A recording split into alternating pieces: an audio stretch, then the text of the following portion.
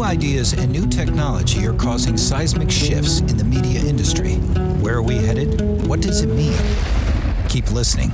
Media strategist Gabriella Mirabelli talks with the brightest minds in entertainment and business. Meet the innovators, the risk takers, and the disruptors on the front lines of change from Hollywood, Wall Street, Silicon Valley, and beyond. The future is coming to a screen near you.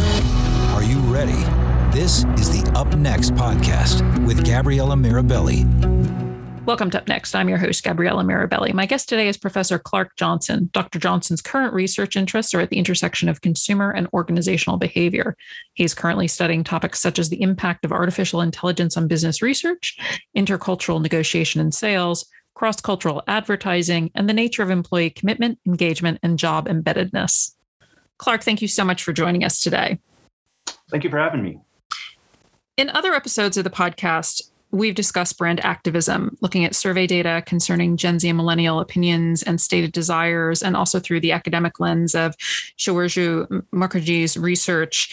And your research is really the perfect complement and missing piece, because you looked at constituency building through the political activation of consumers to serve an aim or interest of the brand itself, sort of like activating a consumer lobbying effort.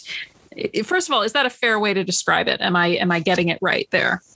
Yeah, so I would say constituency building really is targeting, influencing policymakers by getting together a group of, in our case, we're looking at consumers to try to put pressure on policymakers to influence legislation or, even the enforcement of legislation. So it's definitely kind of related to social responsibility, but it is a little bit different in that it's in the political realm. Right. But it would be also, there's definitely a component which benefits the brand directly, correct? Or is it broader than that? Am I? Absolutely. Yeah. So that's one of the, I think, most important contributions of our research, especially for marketers, is that we do find, our last hypothesis is that actually engaging in a political activity on behalf of a brand can lead to downstream positive effects on brand loyalty, which obviously is one of the most important outcomes for marketers. Right. Right. So when I was reading the study, I thought of two different examples of this kind of behavior, sort of my local solar energy company sending me an email to request that I email the governor about some legislation concerning solar energy. Sort of this one bucket, which felt like, oh, they're doing the exact same thing that you wrote about in your piece. And then the other was about Facebook making its case to users about why Section 230 shouldn't be changed, or Google manipulating search results so that all of the search results initially are like, oh, here's why Section 230 should stay just the way it is. Now, I guess my question is, in the solar energy case, it was an explicit action to be taken. And in the other, it was more like shaping opinions, which may down the line result in action, but it wasn't as clean. Are we really only talking about when we are taking the action? I mean, should I carve out my thinking around like Section 230 and Facebook and Google? I think this paper really does encompass both of those examples. Obviously, I think Google and Facebook are trying to shape public opinion with the idea that down the road it can put pressure on lawmakers to change, Section 230 with what they need. So I think even if it's not a direct call to action, down the road, they're hoping to build a constituency that can change legislation. So if you're a brand and you're thinking about it and you think down the road, I may need this is laying foundational aspects that could benefit you. So it's not only building that constituency, but it's also going to build things that if you see down the road a potential for an existential threat, this is something that you can do to protect yourself, for lack of a better term. Yeah. In your research, you conducted a number of studies that fed into one another, and then they came together to form your conclusions. So let's walk through the structure. And first, you conducted a literature review. And what did this entail? So we looked at first how constituency building has been used by brands, by firms and marketers. And so we found that previous research has only looked at this in terms of targeting shareholders. So asking shareholders to, contact representatives and to, as far as employees as well. So asking your employees to contact representatives. And so they found, the percentage of your portfolio that the company shares make up, that's going to make you more likely to engage. For employees, things like employee commitment, that's going to increase your likelihood of becoming active. So we see these more recent examples like you just talked about in the last few years. And so there was kind of a gap in the literature as far as targeting consumers. What are the motivations that facilitate consumer activation in political activities? Right. Okay. And so second, you conducted qualitative interviews with people who had been activated consumers, for lack of a better term, and you synthesized this with your literature review using the lens of social exchange theory. Can you explain what social exchange theory is? Yes. So social exchange theory is a theory that was developed in sociology that really explains relationships between people, between, in our case, a consumer and a firm. And so it's really looking at the reciprocity between the individual and whoever, the other relationship target. It's been used widely in marketing to, explain the relationship marketing and how even if you're not getting a transaction, a purchase from a consumer, investing in that consumer can lead to, the norm of reciprocity down the road and expectations that the consumer might return your investment. And so basically, social exchange theory says that people kind of weigh the costs and benefits before engaging in any certain behavior. And so, and specifically with social exchange theory, how it differs from other theories is more of a focus on intangible exchanges that there's no set price, and it might not be kind of a spot transaction. So you might do something for someone with the expectation that down the road, they are going to return that investment in the relationship. So it's an interaction that generates an obligation, but it's not a negotiated exchange. It's a exactly. Okay. Yeah. And so in this, we're looking at this contacting a representative as an investment in the relationship with the brand, with the idea that down the road, the brand is going to somehow be able to return that effort. So. Right. Okay. Now, these two things led you to identify 6 factors that interrelated and formed a conceptual framework for how consumer activation worked. What were these 6 factors? First of all, brand loyalty, pretty straightforward. Issue salience, which is the importance of the issue at hand to the consumer. Value congruency was the third one, which is the issue or the brand stance on the issue congruent with the consumer's values. Task complexity is how difficult or how much effort is involved in the call to action. Information seeking is whether or not the consumer, seeks out additional information on their own. And then we also looked at the issue type, which is the issue at hand a business related issue or is it more socially oriented? So those were the 6 factors we looked at in the following studies. Great. So your team then developed these 5 hypotheses about how these factors worked together. Right. And so let's cover those at 60,000 feet. Your first hypothesis, brand loyalty had a positive association with consumer activism. And the question here I had was chicken egg. Do you need to have brand loyalty first or not? Is there a threshold of brand loyalty or can it be a cold start? Yeah, that's a great question. And one, I think in later hypotheses that we kind of look at when does brand loyalty matter and when does it not. So we did expect overall to find that any established brand loyalty that the brand equity that the firm has would make it more likely that consumers would become active on behalf of the firm. However, in the subsequent hypotheses that we'll discuss, the brand loyalty might be more important in certain situations, and it might not matter in other situations. So again, the answer there is really contextual. It depends on the issue at hand, I would say. I see. And the type of issue that's moderating, socially oriented versus business related. I thought the study was really focused on these sort of quasi-existential business challenges and motivating consumers to aid in the solution. Can you give an example of what would be a socially oriented but business that I guess I was having trouble understanding those? Yeah, so that factor was really a outcome of our interviews.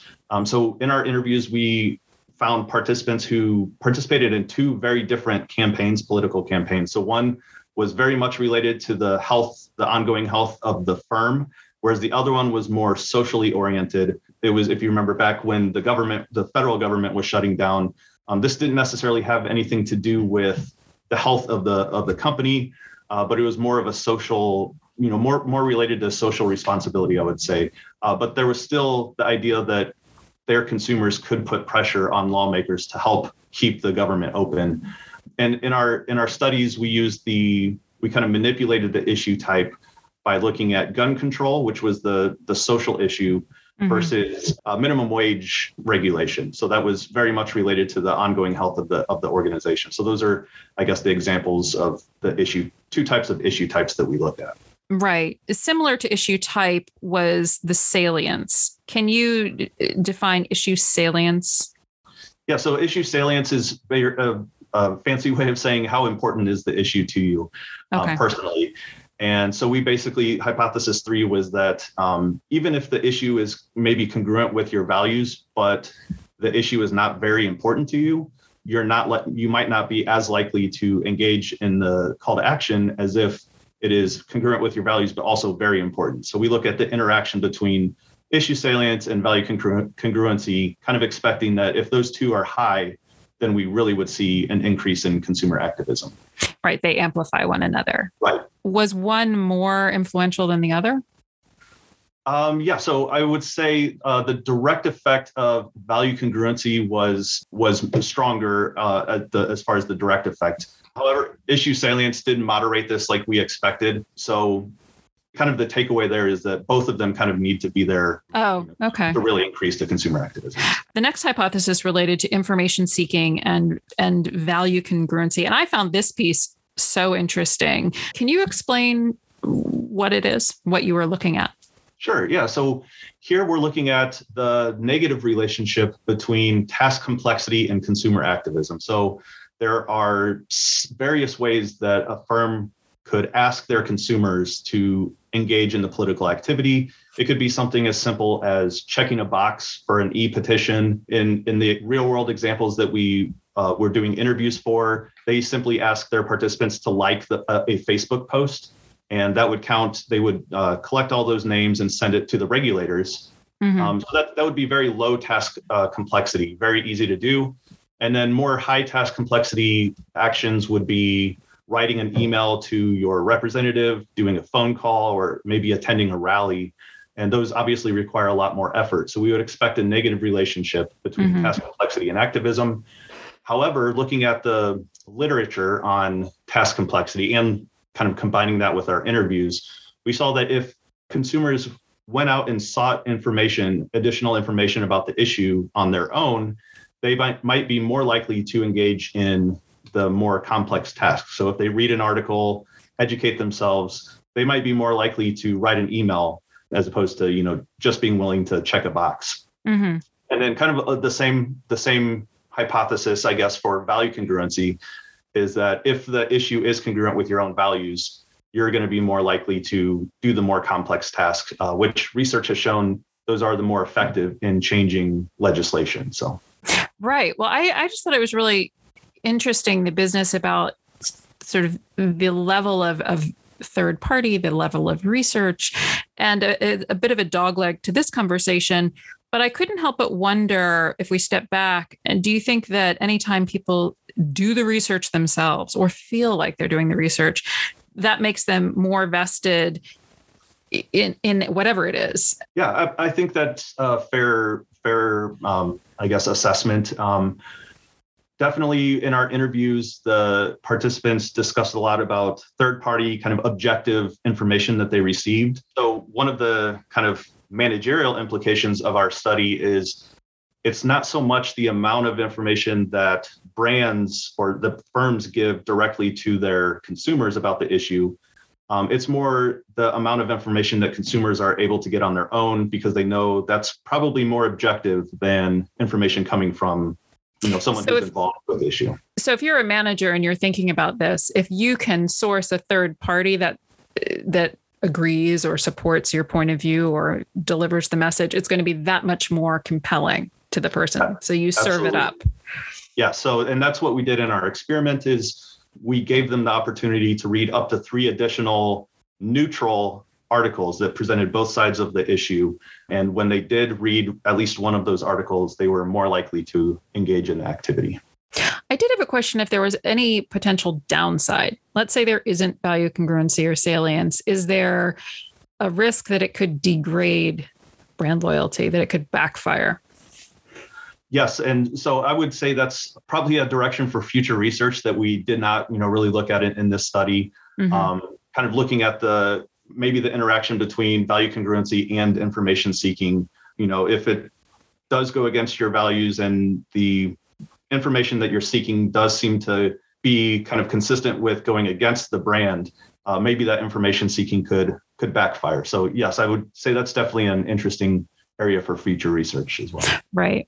So if brand loyalty goes up after the activity and extends over time, when we think back to the whole chicken egg question, so if regardless of where you start, the brand loyalty increases, is it a straight line? Does it increase more steeply for people who already had high brand loyalty? Does it plateau? How do we think about that relationship? Those are all really great questions that again, we because of the nature of, this is kind of an exploratory study in this area. We did not look at changes over time. Basically, in our study, we just looked at 2 weeks after the decision on whether or not to engage in the political activity. How did brand loyalty change 2 weeks afterwards? Right. So definitely one of the kind of recommendations for future research in the paper is that, we look at changes over a longer period of time and hopefully impacts on downstream behaviors as well, not just attitudes. So right. Well, if you were to guess, if you were to form a hypothesis, because you do all this consumer research, what would you anticipate? Would you educate a guess, or do you think it's really you just need to see the data? Yeah, I could see. It would not surprise me at all if there is. Obviously, this is just proposing ideas here. Yes, proposing ideas, not going to hold you to it. Absolutely. It would not surprise me at all if it does kind of tail off, the effect does tail off after, a certain period of time. Mm-hmm. I think your other question about those who are originally high in brand loyalty versus those who are low in brand loyalty, I would expect maybe that those who are low in initial brand loyalty would see the biggest effects. Mm-hmm. So those are definitely very interesting research questions. Maybe follow-up study that we'll conduct as a team. Right. So you had all of these hypotheses and you found these things, and I kind of need a drum roll sound. But if you were to create a summary statement, what's the big takeaway? One of my favorite parts of conversations like this is what it all means for practitioners. And we've touched on it a little bit, but the so what, now what? And right. You beautifully lay it out in your article, and everybody should be as nice as you are in setting it out. But can you share with marketers what these big takeaways that they should fold into their thinking are? Yeah. So I think probably, the elevator pitch would be to think of your corporate political activities more as a stakeholder activity, I guess. And really, as you develop relationships with consumers, think about including them in your political activities. As our research shows, this can have positive benefits on downstream changes in brand loyalty. Technology like social media is making it, much easier for firms to engage with their consumers and to build these constituencies. As I said, the 2 examples that we looked at in our interviews were over Facebook. So it's, very simple to share information and to link to these third-party resources that we talked about. I would say kind of the subheading there would be to understand your consumers, the brand equity that you have established, and how that may impact the likelihood of consumers engaging in activities. Right. So that can help managers, especially PR managers, with deciding whether constituency building versus another strategy like financial incentives or information sharing, which of those strategies would be most effective in changing legislation.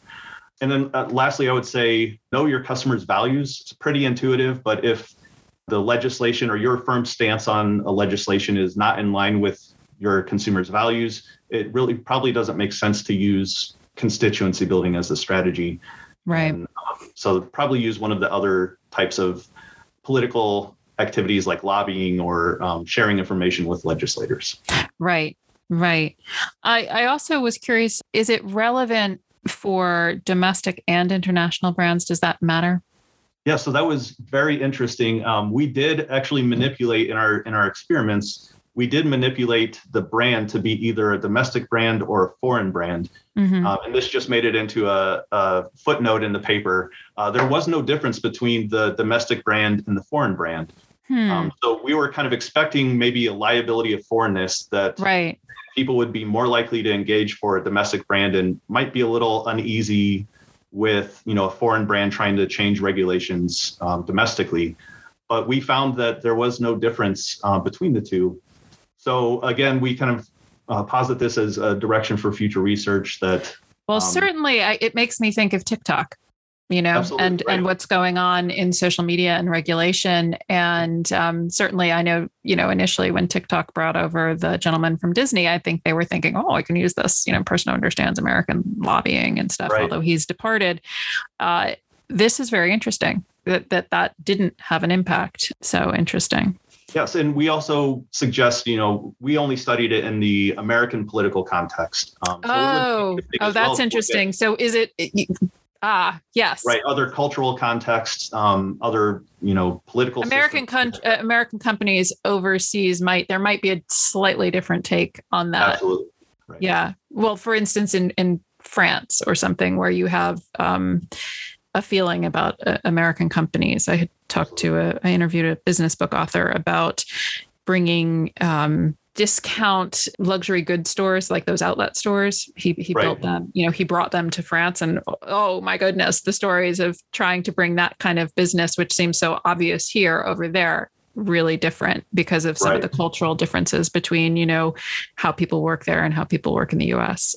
Yes. And consumer animosity, right? So if if consumers have animosity towards a specific country, perhaps that liability of foreignness would be there. I guess there's a congruency then with that they may be grudgingly participating with that company, but it's understanding your constituency, right? Absolutely. Right. Well, thank you so much. This has been so interesting. I really appreciated that you shared your time, and I thought your article was great. Well, thank you. Thanks for having me. We've reached the end of another episode of Up Next. I'd like to close by thanking my production team at Up Next, my friend Rob Naughton, the voice artist who recorded our open, and of course, all of you, the members of our audience. Thank you. I'll be talking to you again next time right here on Up Next.